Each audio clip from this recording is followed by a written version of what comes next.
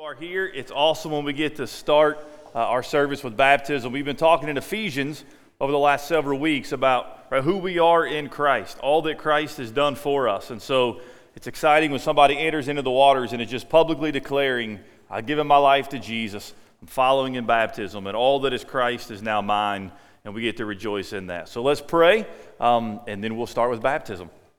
Father, thank you for this day. Thank you for your love, your goodness, your kindness to us. Father, we pray that you would just speak to our hearts today. Lord, through this baptism, through singing, through the preaching of your word, even in our time of prayer this morning, God, that as your word is open, as our eyes are fixed upon you, Spirit of God, move in this place, work in our hearts, illuminate the eyes of our heart that we might see and better know and understand and comprehend all of the promises that are ours in Christ. For your glory and your honor, we pray. In Jesus' name, amen. All right. Here we go. All right, hop up here.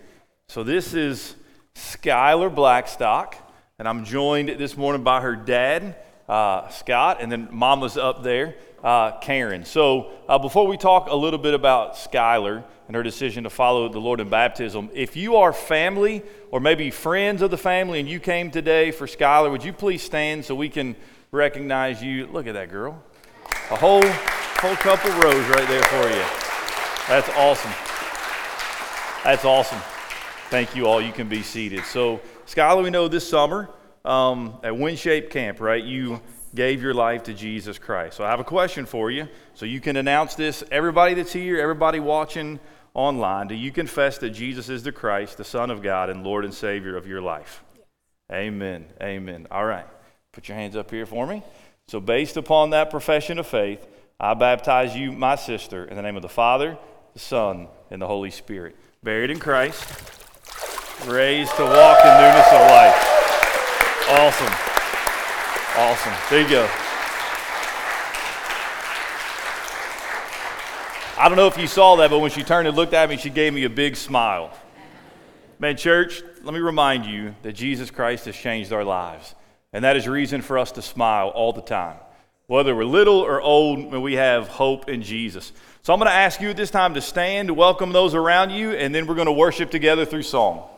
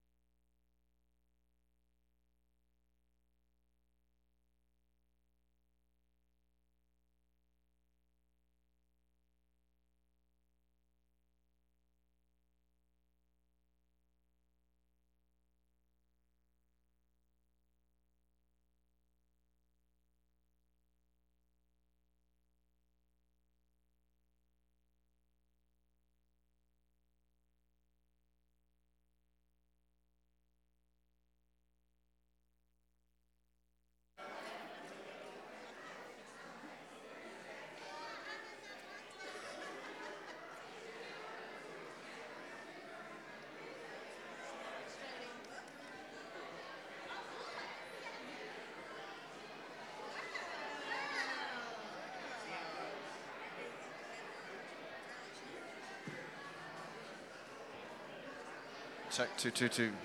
All right.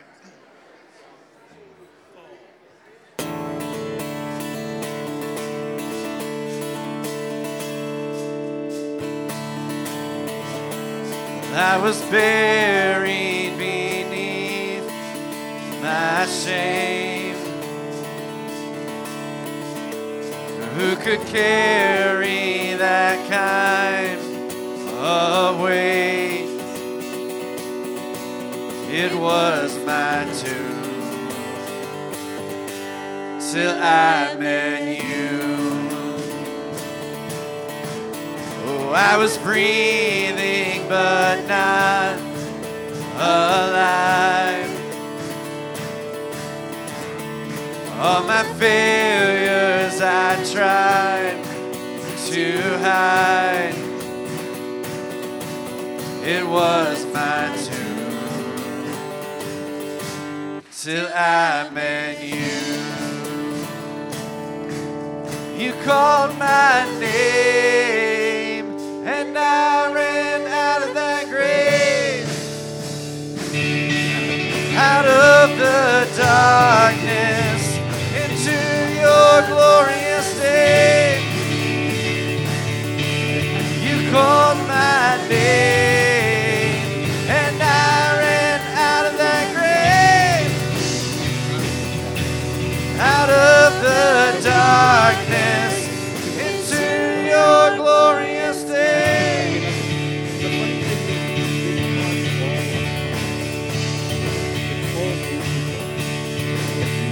Now your mercy has saved my soul. Now your freedom is all that I know. The old made new. Jesus, when I met you, you called my name, and I ran out of that grave, out of the darkness, into your glorious day. You called my name, and I ran out of that grave, out of the darkness, into your glorious day.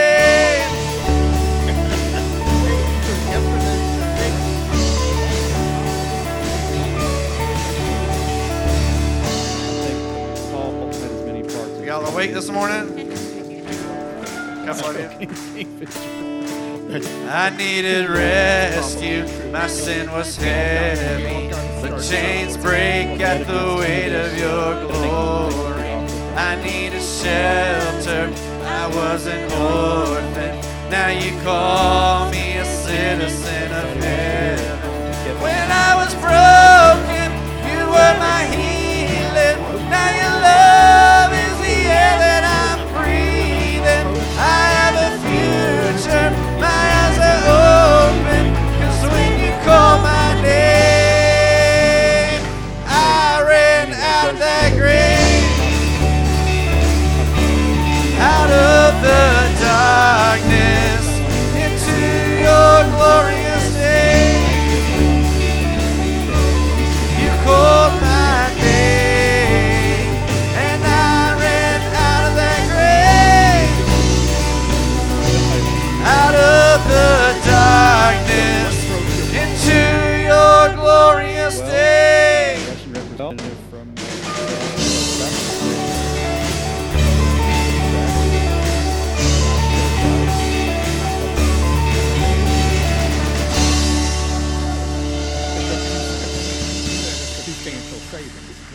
Two sets of Master Club tracks and that's substantial savings. I got a set for the stock, and that's STZ-5 artillery tractor. This is a kit our good friend Tim McCauley found me up in Canada, and the T-50 infantry tank. And a set for that one too. Somebody didn't pay for their Pandora subscription.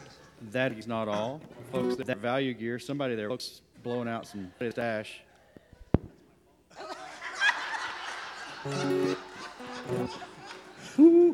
He's in here somewhere. Get him out of here. So for $14.99 a month, you can not have ads. There's a box outside in the foyer there if you just put your check in there, and we'll go ad-free. It's good to have you, Bill.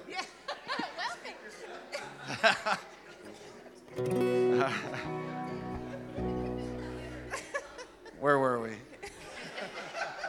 So the pastor's not in here, so don't tell him about any of this. All right. Who, oh Lord, could save themselves? Their own soul could heal. My shame was deeper than the sea.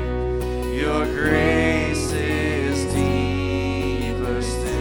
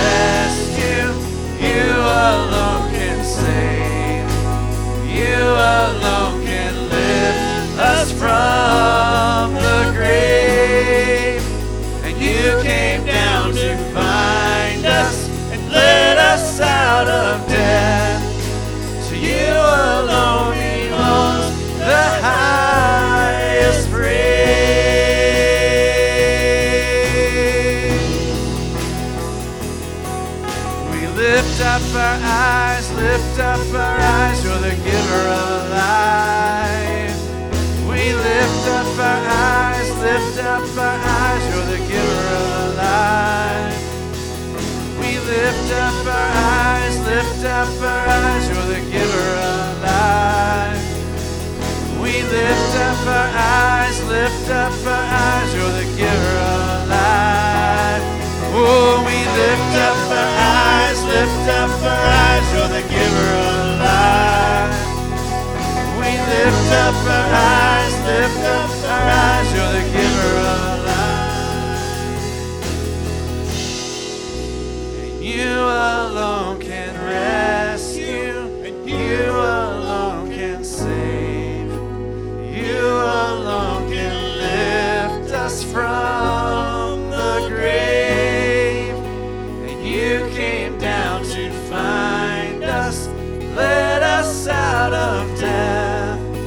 To you alone belongs the highest praise. To you alone belongs the highest praise. To you alone belongs the highest praise. Amen. Be seated. I was just going to wait and let the voice talk to us again to see what was going on there. My wife and the boys are at home, and I'm back there changing, and she texted me, and she said, "Did you leave your microphone on? We can hear somebody talking." I was like, my mic's off, and I'm not talking. Nobody's back here with me. And then I heard some voices. Fascinating. Was it Pandora? Is that what you said? No, you're just making something up. No, we're just lip syncing. We're just we've all caught on. Done a really good job of hiding that. Well, good morning.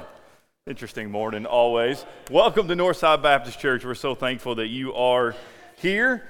You'll take out your bulletin. Did you look through the bulletin? It looks a little bit different this morning. So if this is your first time with us, welcome. We're so thankful that you're here to worship with us. We have a new way for you to fill out a guest card, a connection card, if you will. The instructions are here. You can now scan with your camera, just scan this QR code, and it'll take you to a Google form, and you can fill out some information there. Or you'll see there's a connection card now in the pews around you. You can grab one of those, fill it out, take it out there, and either put it in the box or give it to the ladies at the welcome desk, or you can pick one up at the welcome desk. So several different ways now for you to let us know that you're here, so that we can know how to be praying for you. If there's any way that we can answer a question, just let us know. If you have a prayer need, there is a space on the Google form for you to type that in and submit it, or you can just take the back of the connection card in your pew, fill that out, and then put that in the box, and we'll be praying for that. Just a couple of announcements I want to draw your attention to. One, this Wednesday begins our new time and schedule change. And so you'll see the information there. It's going to begin at 6. Look, I know that's early for some of you. We didn't start Wednesday night this past week really breaking up into our groups till 6:15. So if you're running a few minutes late, we understand that. Just get here when you can. Youth, you can just pop in, and usually they probably don't start at 6 o'clock. They're hanging out and talking. So get here when you can. It may take you a couple weeks to get adjusted to that. One other thing I want to draw your attention to has been in the bulletin for a couple weeks is a women's meal ministry. This is something they were doing back before COVID. They're going to start that again. All the instructions are here, but we just need you to sign up out there at the welcome desk. We would greatly appreciate that. So this morning, I got to church about 6:30, 6:45. About 7:45 or 8 o'clock, Ryan texts me and says, she's not feeling well and Malachi's not feeling well. Now, we're 99% sure it's probably just some allergies, some crud going around. But out of precaution, they stayed home and I stayed in my office. I'm going to wear my mask while we sing. When the service is over, I'm going to immediately go to my office. So, I mean, if you really need something and you want to come talk to me and you're comfortable with that, by all means, come to the office and I'll talk to you. But I'm not going to be standing out there. I've asked you all the last year and a half, hey, if somebody's sick and somebody's not feeling well, stay home. I'm not above that. It was just a little too late this morning at 8 o'clock and I'm already here. So if you guys are sitting up close and you want to move to the back, you won't offend me. because sometimes I get loud, but I think we're okay. They're going to go get tested tomorrow just to be sure, but we haven't been around anybody to our knowledge that's been positive, but we just want to be cautious with that. So if this is your first time with us, I'm thankful that you're here. If you want to come say, hey, somebody can point you to the office. Otherwise, we hope you'll be back next week. I want to spend a few moments in prayer. We prayed last week, lifted up specifically the believers in Christ who were in Afghanistan. You all know that this past week, due to a terrorist attack over there, we lost 13 of our U.S. service members that were killed. So we want to take a few moments to remember their families, just to honor their life that they gave up for that. Also, if it hasn't already, very soon, it looks like a Hurricane 4 is about to hit Louisiana and in that area, so we want to be mindful of that. And also a couple weeks ago, a really bad earthquake hit Haiti. Over 2,200 people were killed, I think the last count that I saw. And so, we talked a couple weeks ago about how God is going to one day unite all things in Christ. Until that day, we are dealing with sin. We're dealing with the effects of sin, and we're dealing with the creation that is out of control, expressed through terrorist attacks and hurricanes and earthquakes. But we know one day God is sending his son Jesus, and all things are going to be made right, and all things are going to be reconciled and united in Christ. But until that day, we have an obligation to pray. So I'll pray in just a moment, but if you will, just spend a few moments in prayer, lifting up the different things that are going on around us.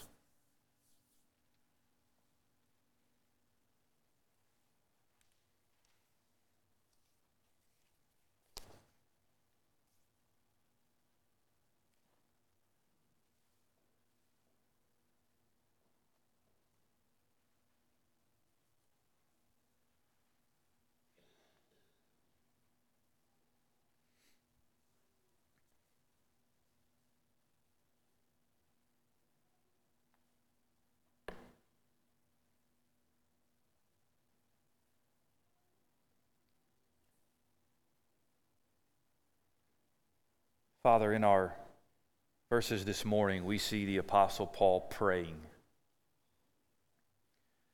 Lord, to simplify it, prayer is simply just talking to you.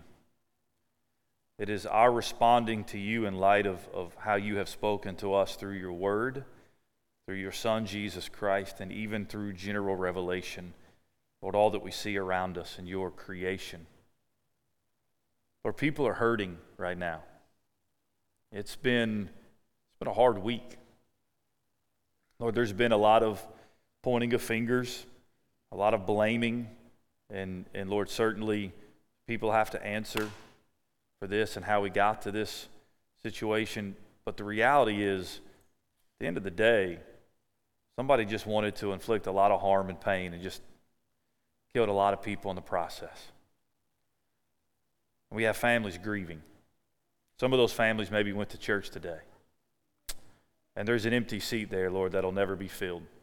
A spouse, a son, a daughter, a father, a mother, a friend. Lord, I can't even begin to imagine the pain. I've never walked through that nor experienced it. Many in this room have. They've been there on the front lines. They've seen their buddies, their friends, those who stood there with them, where they've had to experience that grief. Lord, in this moment, I honestly don't even know what to pray other than, God, just for your comfort, for your peace, for your grace, for the gospel to be made known in their hearts and in their lives. Well, there's a lot of people right now in Louisiana, Lord, terrified. Other parts of America terrified because of this hurricane. Lord, I can speak to that a little bit. I know what that's like, having lived in Florida for as long as we did. Even though we were inland, Lord, we've dealt with losing power for a week and having to live like that. And so, Lord, they're scared. I just pray that you would comfort them. If any of them don't know Jesus Christ, that in the midst of this, they would come to know Jesus. For those, Lord, who are grieving the loss of loved ones in Haiti and all around the world, there is so much pain, so much grief. But Father, as Paul talks about this morning, as we will sing about at the end of this service, there is a living hope. His name is Jesus. We can know that hope So, Father, I pray that even in our grief and pain, we still hold fast to that hope. The promises that are in your word, Lord, that they would just resonate in our hearts and lives this morning. And we'll give you all the praise and the glory for that. In Jesus' name, amen. Would you please stand? Let's continue worshiping together.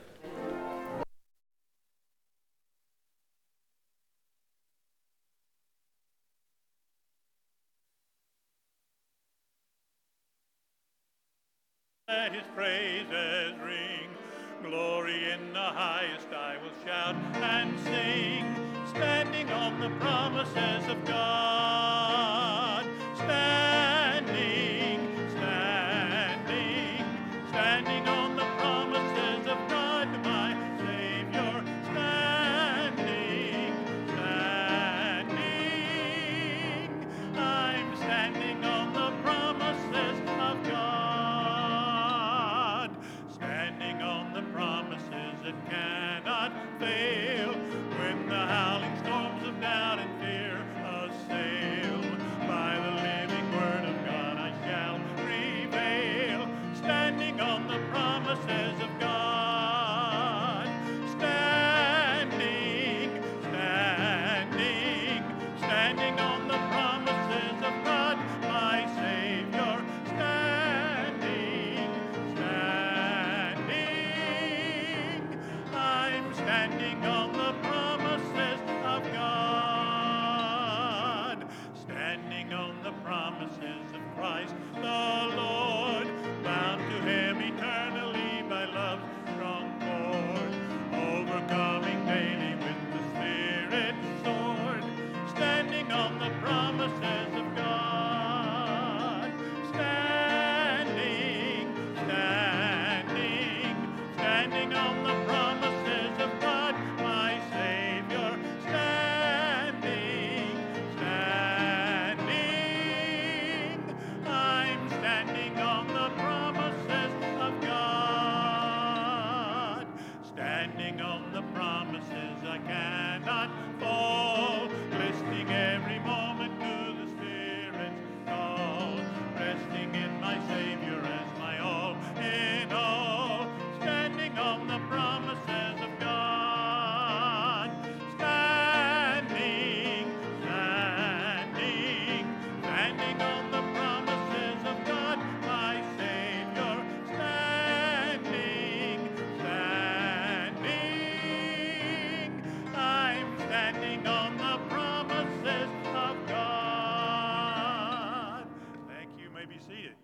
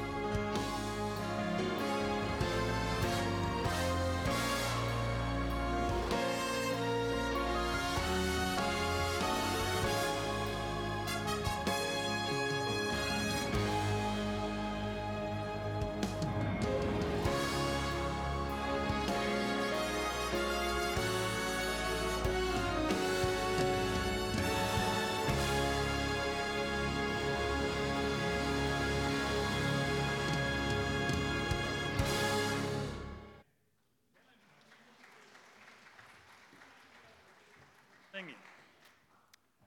Oh, happy day. It's going to be a good day, isn't it? Oh, happy day that fixed my choice on Thee, my Savior and my God. Well, may this glowing heart rejoice and tell its raptures all abroad. Happy day when Jesus washed my sins away. He taught me how to watch and pray and live rejoicing every day. Happy day when Jesus washed my sins away. 'Tis done, the great transaction's done. I am my Lord's and He is mine. He drew me and I followed on, rejoicing in the call divine. Happy day when Jesus washed my sins away. He taught me how to watch and pray and to live rejoicing every day. Happy day when Jesus washed my sins away. Now rest my long divided heart, fixed on this blissful center rest. Here have I found a nobler part, here heavenly pleasures fill my breast. Happy day when Jesus washed my sins away. He taught me how to watch and pray and live rejoicing every day. Happy day when Jesus washed my sins away. High heaven that hears the solemn vow, that vow renewed shall daily hear, till in life's light His star I bow, and bless in death a bond so dear. Happy day when Jesus washed my sins away. He taught me how to watch and pray and to live rejoicing every day. Happy day when Jesus washed my sins away. Amen. Remain standing in honor of the reading of God's Word. And all our kids, second grade and under, if you've not made your way to Children's Church, you can do that at this time. Remember, they're meeting down in our children's wing. They may be out there in the foyer still. Ephesians chapter 1, verses 15 through, we'll probably go through verse 18 this morning. And then we'll cover verses 19 through 23 next week. So Ephesians chapter 1, verses 15 through 18, and this is the word of the Lord. For this reason, because I have heard of your faith in the Lord Jesus and your love toward all the saints, I do not cease to give thanks for you, remembering you in my prayers, that the God of our Lord Jesus Christ, the Father of glory, may give you the spirit of wisdom and of revelation and the knowledge of Him, having the eyes of your hearts enlightened, that you may know what is the hope to which He has called you, what are the riches of His glorious inheritance in the saints, and then verse 19, and what is the immeasurable greatness of His power toward us who believe. You may be seated. This week I was reading about William Randolph Hearst. He had an extensive collection of extremely valuable art. And he would often instruct his agent to go out and just scour the galleries of the world to find masterpieces and to pay whatever the price was. He just wanted to have all these masterpieces. Well, on one occasion, he sent his agent out to look for a specific masterpiece. This agent looked for months and months, and he couldn't find it. And finally, he found it. Where did he find it? In one of the warehouses that belonged to William Randolph Hearst. He had it this entire time. In fact, he had owned this valuable piece of art for years and didn't even realize it because it was stuck in a warehouse. Here is a man on a quest for something he already owned. Let me say that again. Here is a man who was on a quest for something he already owned. I think, tragically, that describes many Christians, many believers in Christ today. They claim the name of Jesus, but in their hearts, they're still looking for more. Maybe they sing the words of U2, I still haven't found what I'm looking for. Right? They're looking, thinking there's got to be more out there. There's got to be more in this Christian life. How many Christians today are frantically searching for what is already theirs in Christ? Maybe this morning you would say some of these following things, or you've said them before, earlier in your Christian life. You know, Pastor, I just want more of God, or I want more Jesus, or I want more hope, or I want more of the Holy Spirit, or I want more power. I like what John MacArthur writes.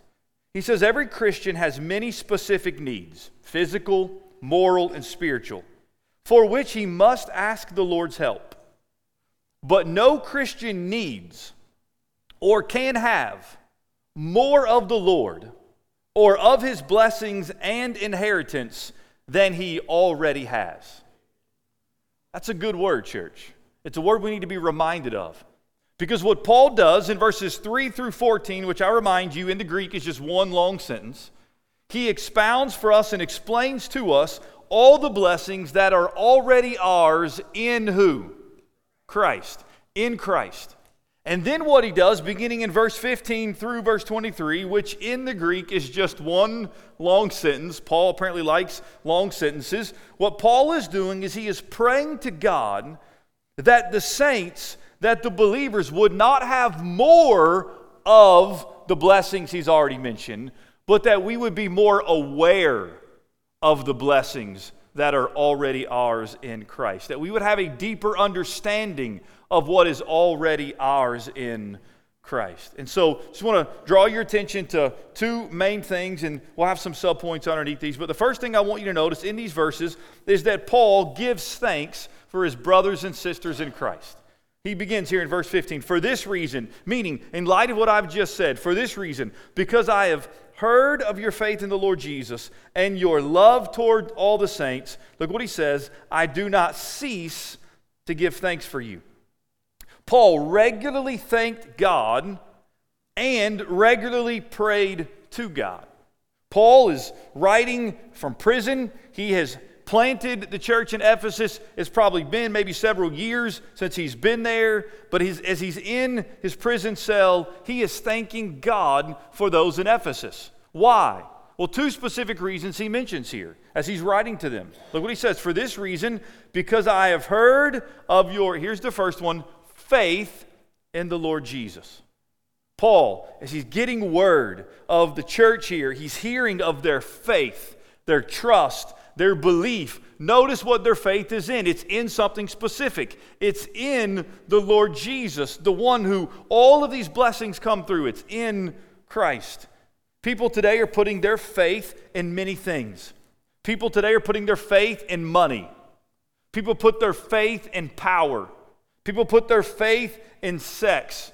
People put their faith in a person or in their sports team. Anybody else excited college football started yesterday? We now have months and months where we just get to watch college football, right? But many people, man, their faith is in their sports team. And unless you're Alabama football, you really don't have anything to hope in, right? Because they're just going to win it every year. But we have this faith. And for us, our faith is to be in the Lord Jesus Christ. Then he says something else. For your faith in the Lord Jesus and your love toward all the saints. Listen to me. One of the evidences of genuine faith and belief in Jesus Christ is a love toward all the saints. Jesus was clear. John 13:35. He said, by this all people will know that you are my disciples, if you have love for one another. 1 John 4:21. And this commandment we have from him. whoever loves God must also love his brother. Look, you and I all know people are difficult. No amens. That's good. Because those difficult people could be around you and they could be thinking you were talking about them, right? We all have difficult people. It is not always easy to love people. Even brothers and sisters in Christ, sometimes, man, we just don't know if we really want to love them. But can I draw your attention to one really small but important word? And your love toward all. Not some, not many, not most. Church, we are called to love every brother and sister in Christ in this room. Every one of them. There may be somebody right now that you don't really like to be around. You guys just don't get along very well, and maybe nobody else is aware of it. But in your heart, you know it's true. You try to avoid them. But yet Paul says we are to have love toward all the saints. So let me just ask you a couple questions here before we move on to the second thing. Question number 1. Are you regularly giving thanks for your brothers and sisters in Christ? Is this a regular practice in your life? Now look, you know a lot of believers in Christ who aren't part of Northside, but for our sake this morning, I'm specifically talking about people here at Northside. Are you regularly giving thanks for them? Here's what I've seen. I can see it really even in my own heart at sometimes, but I've seen it in ministry. The longer we live and the older we get, the temptation for all of us is to become more bitter and more cynical. We've seen more, we've been through more hurt, we've been through more pain, we've been through more experiences, we've been through more traumas, we've got more and more aches and pains, and things aren't working the way they used to, and it's really easy to become bitter and cynical and to lose the gratefulness, the thankfulness that is to be part of our life. And so when's the last time you went through people in Northside and just begin to thank God for them? When's the last time you thanked God for your Sunday school teacher, the people who love on your kids, right? The pastoral staff. When's the last time you really just went to God and said, God, I'm not asking for anything. I'm here simply to say thank you for my brothers and sisters in Christ. Second question, are you loving your brothers and sisters in Christ? Do you find yourself encouraging them, loving on them, looking for God's grace in their lives? Now look, Paul knows that the church in Ephesus, they're not perfect. But what he's choosing to do in this moment is he's choosing to focus on the positive things. I heard a phrase years ago that we're looking for traces of grace. Looking for traces of God's grace. So yes, we could look at each other in this room and we could find flaws in every single one of us. And there are times where we've got to address some of those things, some of those sins, some of those negativities. We have to address them. But we also have to be a people who understand sometimes we just got to bear with one another. We got to overlook a few things, differences, preferences, because we're called to love each other. We're called to serve one another. When's the last time you went up to somebody and all you said is, hey, I see God at work in your life? When's the last time you went up to somebody and said, hey, how's your walk for the Lord? How's your walk with the Lord? When's the last time you went up to somebody and said, hey, how can I pray for you? I just want to be praying for you.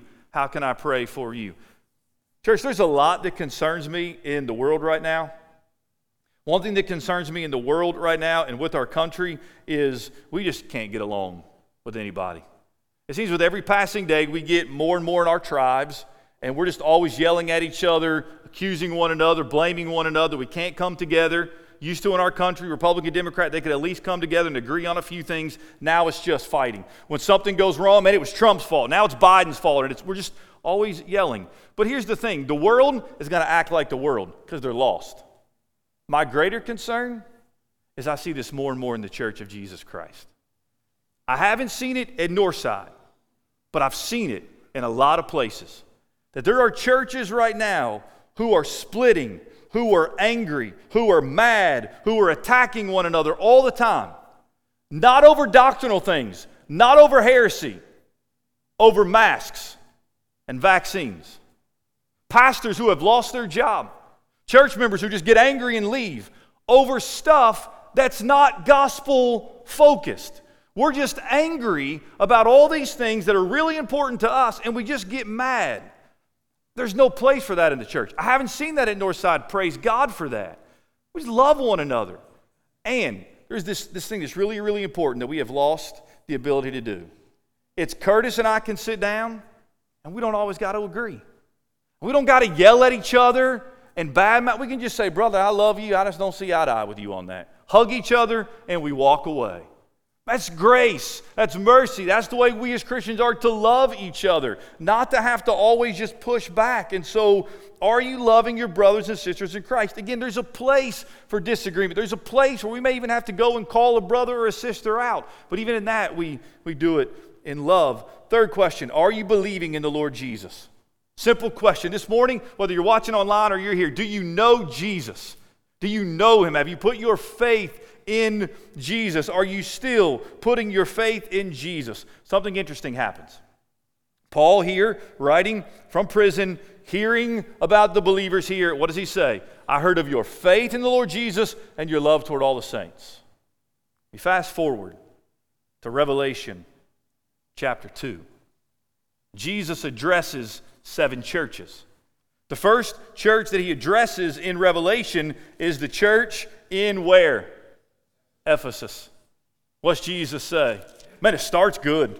He says, I know your works, your toil, your patient endurance, how you cannot bear with those who are evil, but have tested those who call themselves apostles and are not, and found them to be false. I know you are enduring patiently and bearing up for my name's sake, and you have not grown weary. I can just hear Jesus applauding them. Well done, church in Ephesus. But then he drops in this one short little word. But.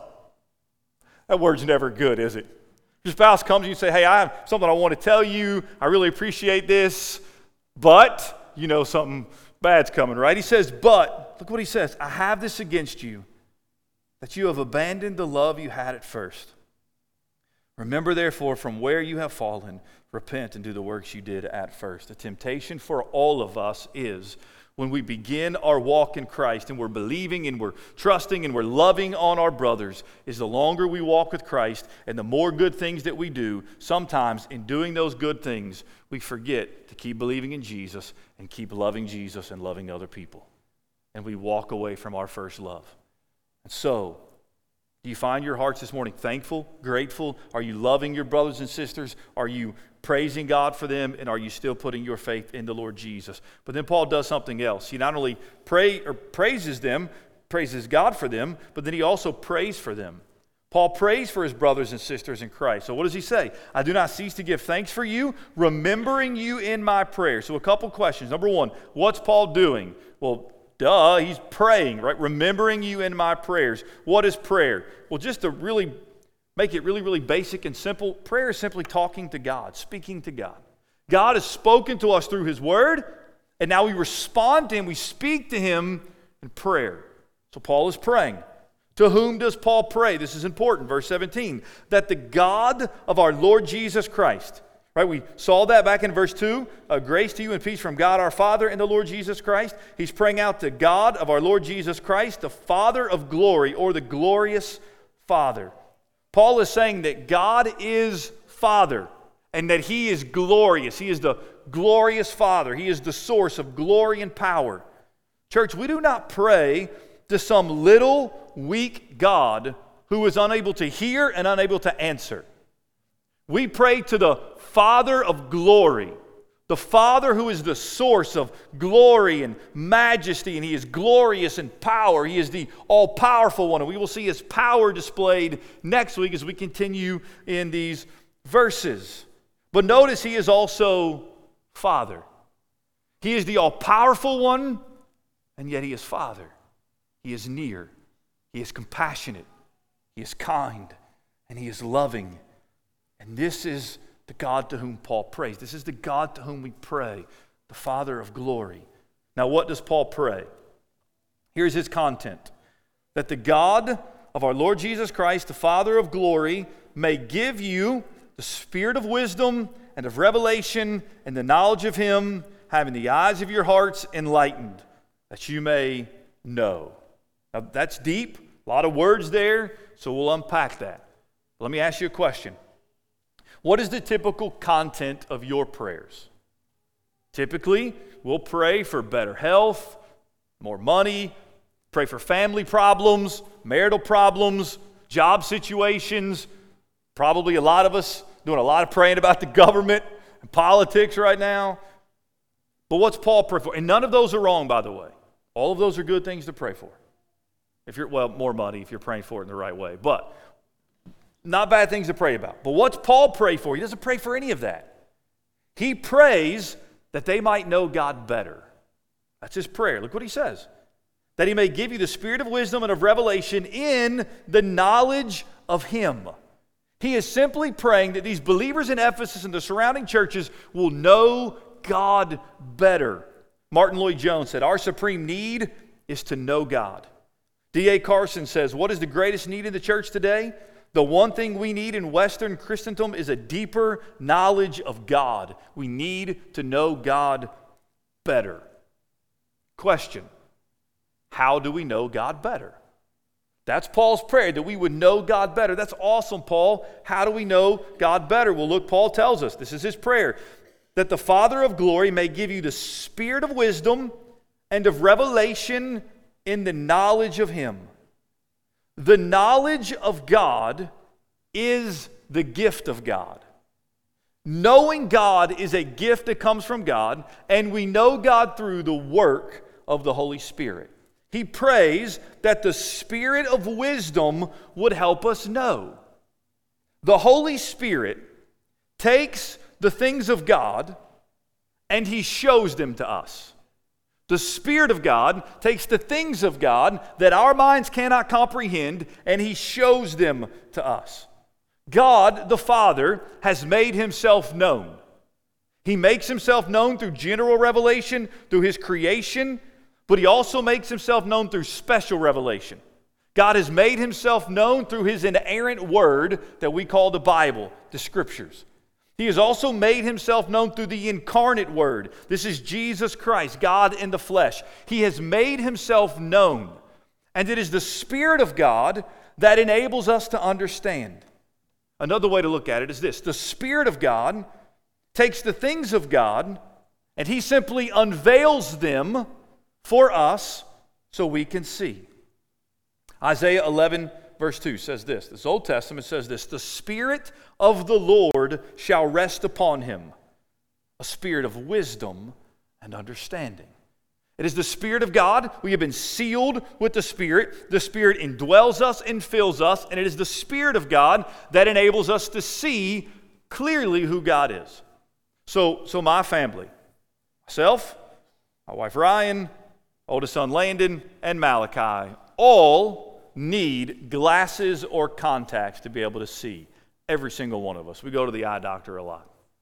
Like if I were not to be wearing my contacts right now, you all would be a blurry mess. Some of you might say you would look better. I don't think so. I think you look great the way you are. But I could take out, I couldn't see you. I might be able to read because I blow up my font here on my iPad a little bit. It would be blurry. Put my contacts in, wear my glasses, and now I can see. I can see. We all can see physically because of our glasses. Paul is praying that God, in essence, would turn the lights on, that he would enlighten our hearts.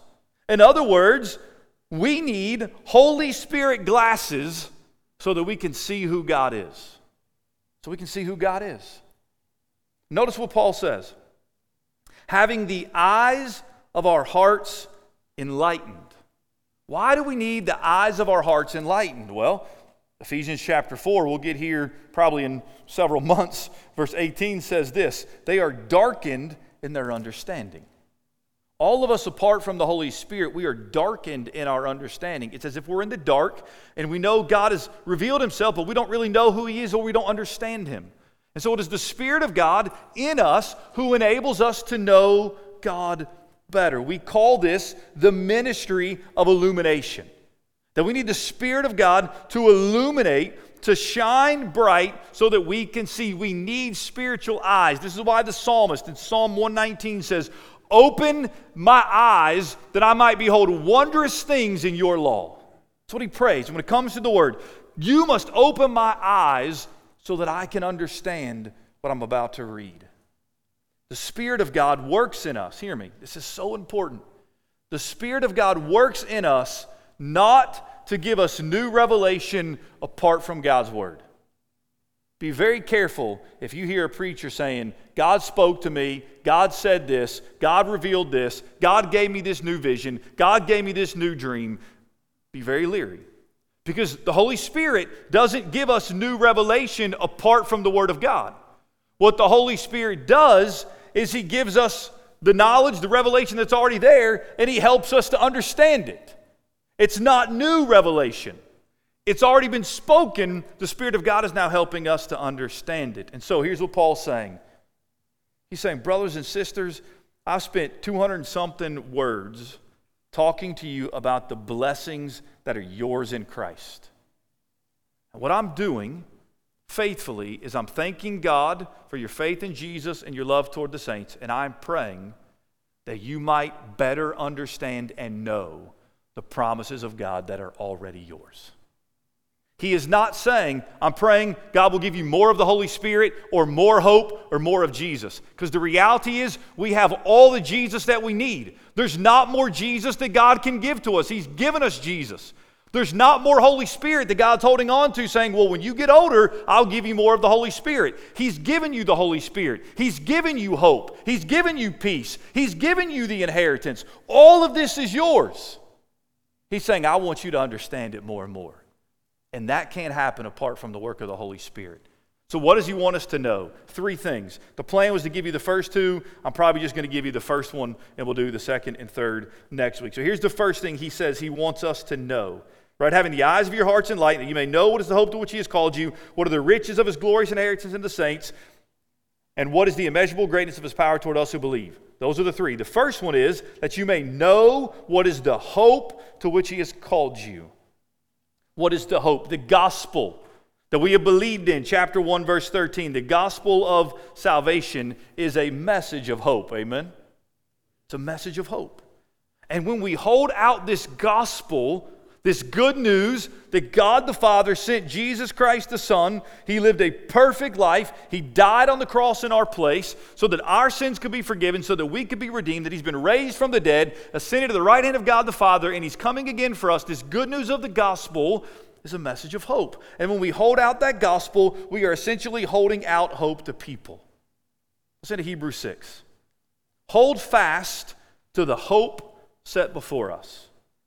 It is a sure and steadfast anchor of the soul.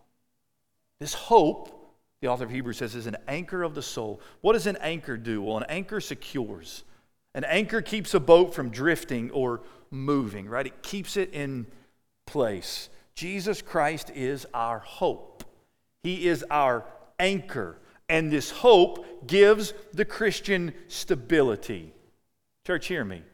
This hope to which we have been called, this work of God in our life, is not just wishful thinking.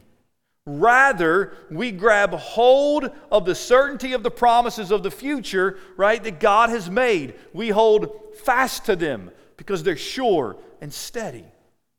So many people today are basing their life, their decisions upon a feeling, upon an emotion. I feel like doing this, or this is how I feel right now, and so this is what I'm going to do, instead of basing their decisions and their thoughts and their life on the Word of God. So what does Paul pray? Let me circle back to this because I think this is interesting. Having the eyes of your, you might think he says mind, right? Because the eyes that we typically think of are up here in our head, and typically there with our eyes, it's close to our brain, and so we think of the mind as the intellectual center. We think of the heart as being the emotional center. And so, right, I love you with all my heart, my feelings, my emotions. Heart, intellect is the mind. But that wasn't the case in ancient times. You all know this. If you haven't heard this, you'll find it fascinating and maybe a little odd. But in ancient days, the heart was the center of intellectual thought. It was the heart. So you would not say to someone, I love you with all my heart. That'd be foreign to them. For them in ancient days, the center of your emotions were your bowels. And this is where if you've never heard this, it gets a little weird. Like in the ancient days, you would say, I love you with all my bowels. And that's not near as romantic, is it? But that's what it was. Because you know, you get butterflies where? In your stomach. Like this feeling, I'm anxious, I'm nervous, my stomach's out of whack, right? We feel in our stomach, in our gut. And so when Paul's talking about the eyes of our heart, he understands the heart is the intellectual center. We don't just think with our minds, but we think with our heart. And our decisions and our lives come out of the heart. Emotions for so many of us are the driving force. Our emotions, our feelings, and this prompts me in what I do. If your hope is in your feelings, your hope is going to be like this. Our hope isn't in our feelings.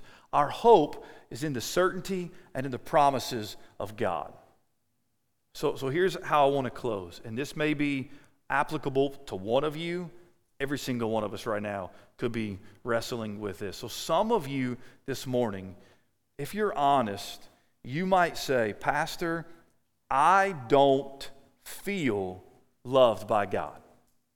I'm sitting here, I know my heart, I know the sins, I know what I've done, and as I sit here, Pastor, I don't feel loved by God. Okay, that's how you feel. But here's the deal. What does God's Word say? Not what do you feel, what does God's Word say? God's Word says, for God so loved the world that He gave His Son. Chapter 1, verse 5, it says, in love He predestined us. So you would say, Pastor, I don't feel loved. And what I would say to you is, it's not about your feelings, it's about the promises of God's Word. And God says in Christ He loves you. That's your hope, not your feeling. Some of you may say, Pastor, I don't feel forgiven. I've committed a sin, I've confessed that sin, but as I sit here, I feel the weight, I feel the guilt, and I don't feel forgiven. You tell me there's forgiveness, but I don't feel it. And I would say, okay, I get your feelings, but what does God's Word say? Here's what God's Word says. If we confess our sins, He is faithful and just to, anybody know? Forgive us our sins and cleanse us from all unrighteousness. So you say, Pastor, I don't feel forgiven. And what I would say to you is, do you know Jesus? Yes, I do. Have you confessed your sins? Yes, I have. Then you are forgiven, period. Doesn't matter how you feel. You're forgiven. If it's based upon your feelings, you'll be all over the place. But the promises of God changes that. You say, Pastor, I don't feel saved. What do you mean you don't feel saved? Have you given your life to Jesus Christ? Yes, Pastor, I have. Is Jesus Christ Lord and Savior of your life?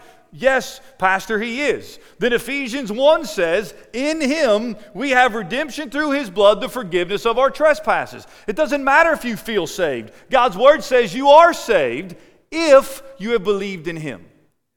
We have a culture making their decisions based upon feelings when we need to base it upon the promise of God's Word.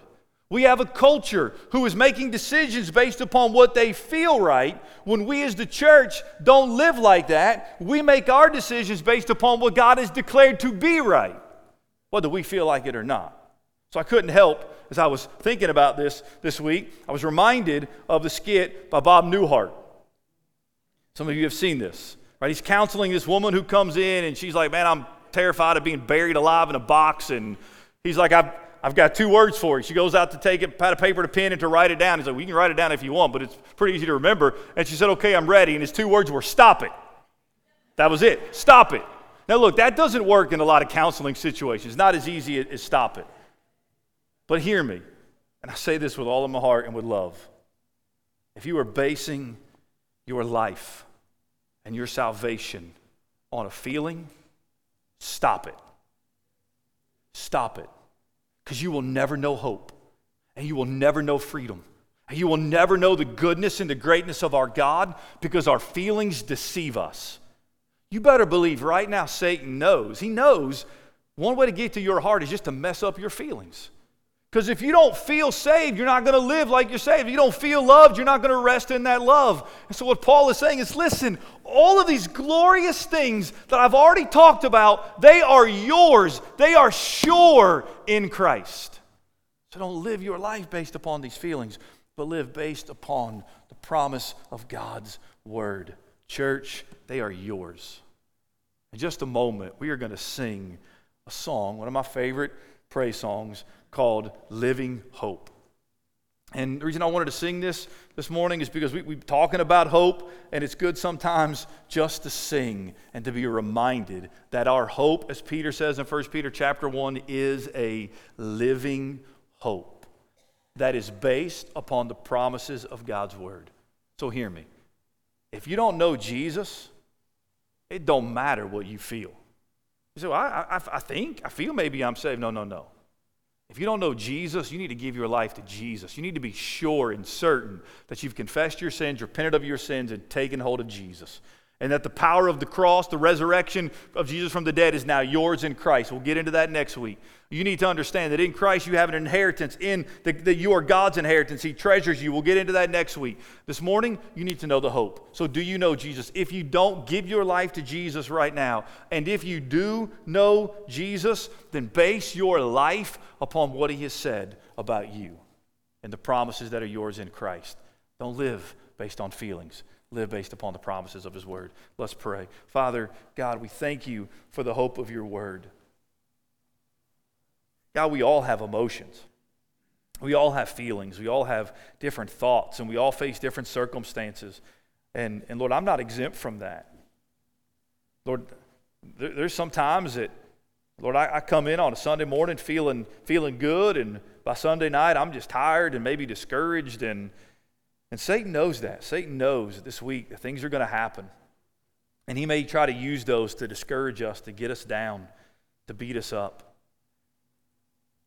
Father, instead of us giving in to those feelings, letting those feelings and emotions define us, oh God, will we just come back to your word, please, this morning? God, bring us back to your word. Spirit of God, give us the eyes to see with a heart, Jesus, of who you are, and the good news of the gospel that is ours, salvation that is ours in Christ, the redemption, the inheritance, the Spirit of God who has sealed us and indwells us. Oh Lord, may we see you today more clearly than we have seen you in a long time. May we see your glory. May we also see you as our Father. And may we rest in you and in the promises of your word. In Jesus' name we pray. Amen. I'm going to ask you to stand. The altar is always open. If you want to come and kneel and pray while we worship, feel free to do that. But would you sing with us about this living hope?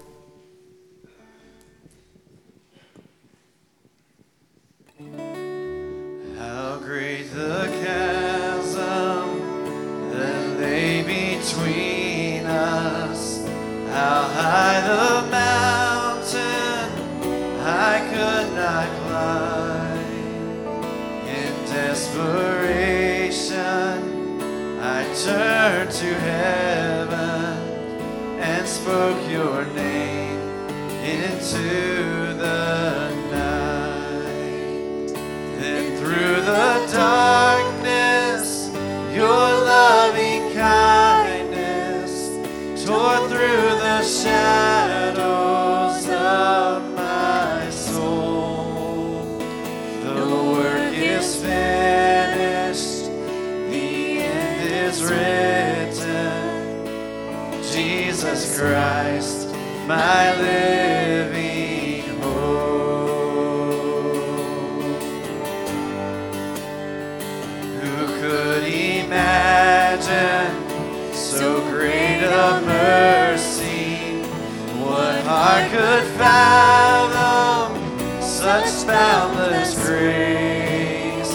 The God of ages stepped down from glory to wear my sin and bear my shame. The cross has spoken, I am forgiven. The King of Kings calls me his own. Beautiful Savior, I'm yours forever. Jesus Christ, my living hope. Oh, hallelujah.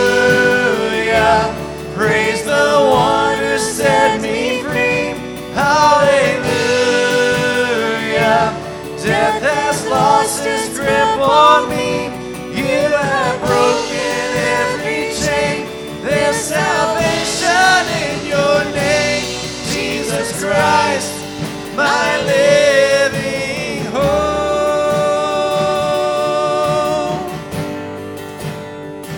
Then came the morning that sealed the promise.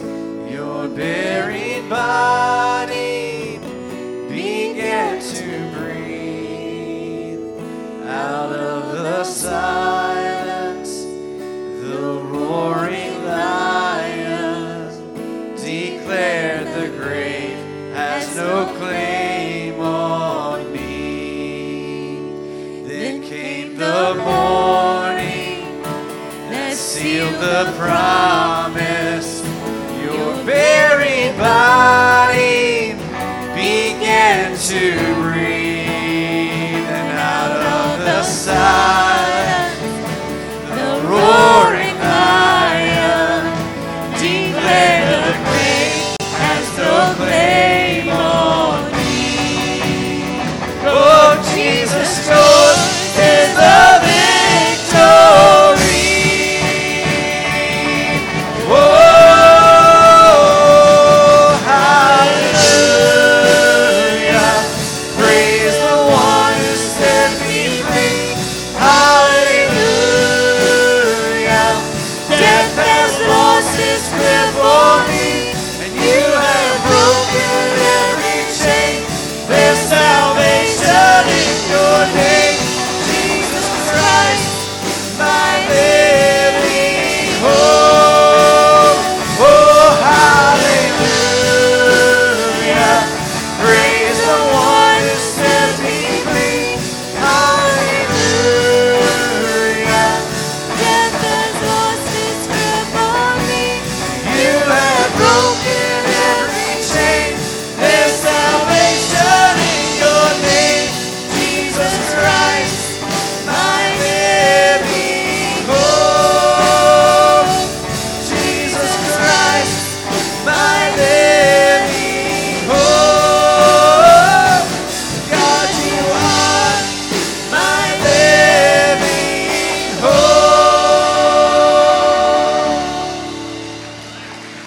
Glory. Just give God the glory this morning.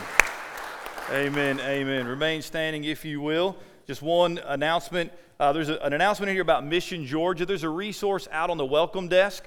There's 5 areas that Mission Georgia focuses on. It's a way for you to be praying for those 5 areas. So if you'll pick up one of those. We have our normal Sunday evening activities tonight, so come be a part of that. We do have a deacons meeting at 7:15. The plan is to still have that. So be here for that. Deacon, stick around, and I'll be back probably in time for the deacons meeting. I may not be here for Awana because I don't know if I could stay away from the kids. I just like hanging out with the kids. But I'll be back for that. So Ryan McMichael is the deacon of the week. He's going to come and close us with the word of prayer.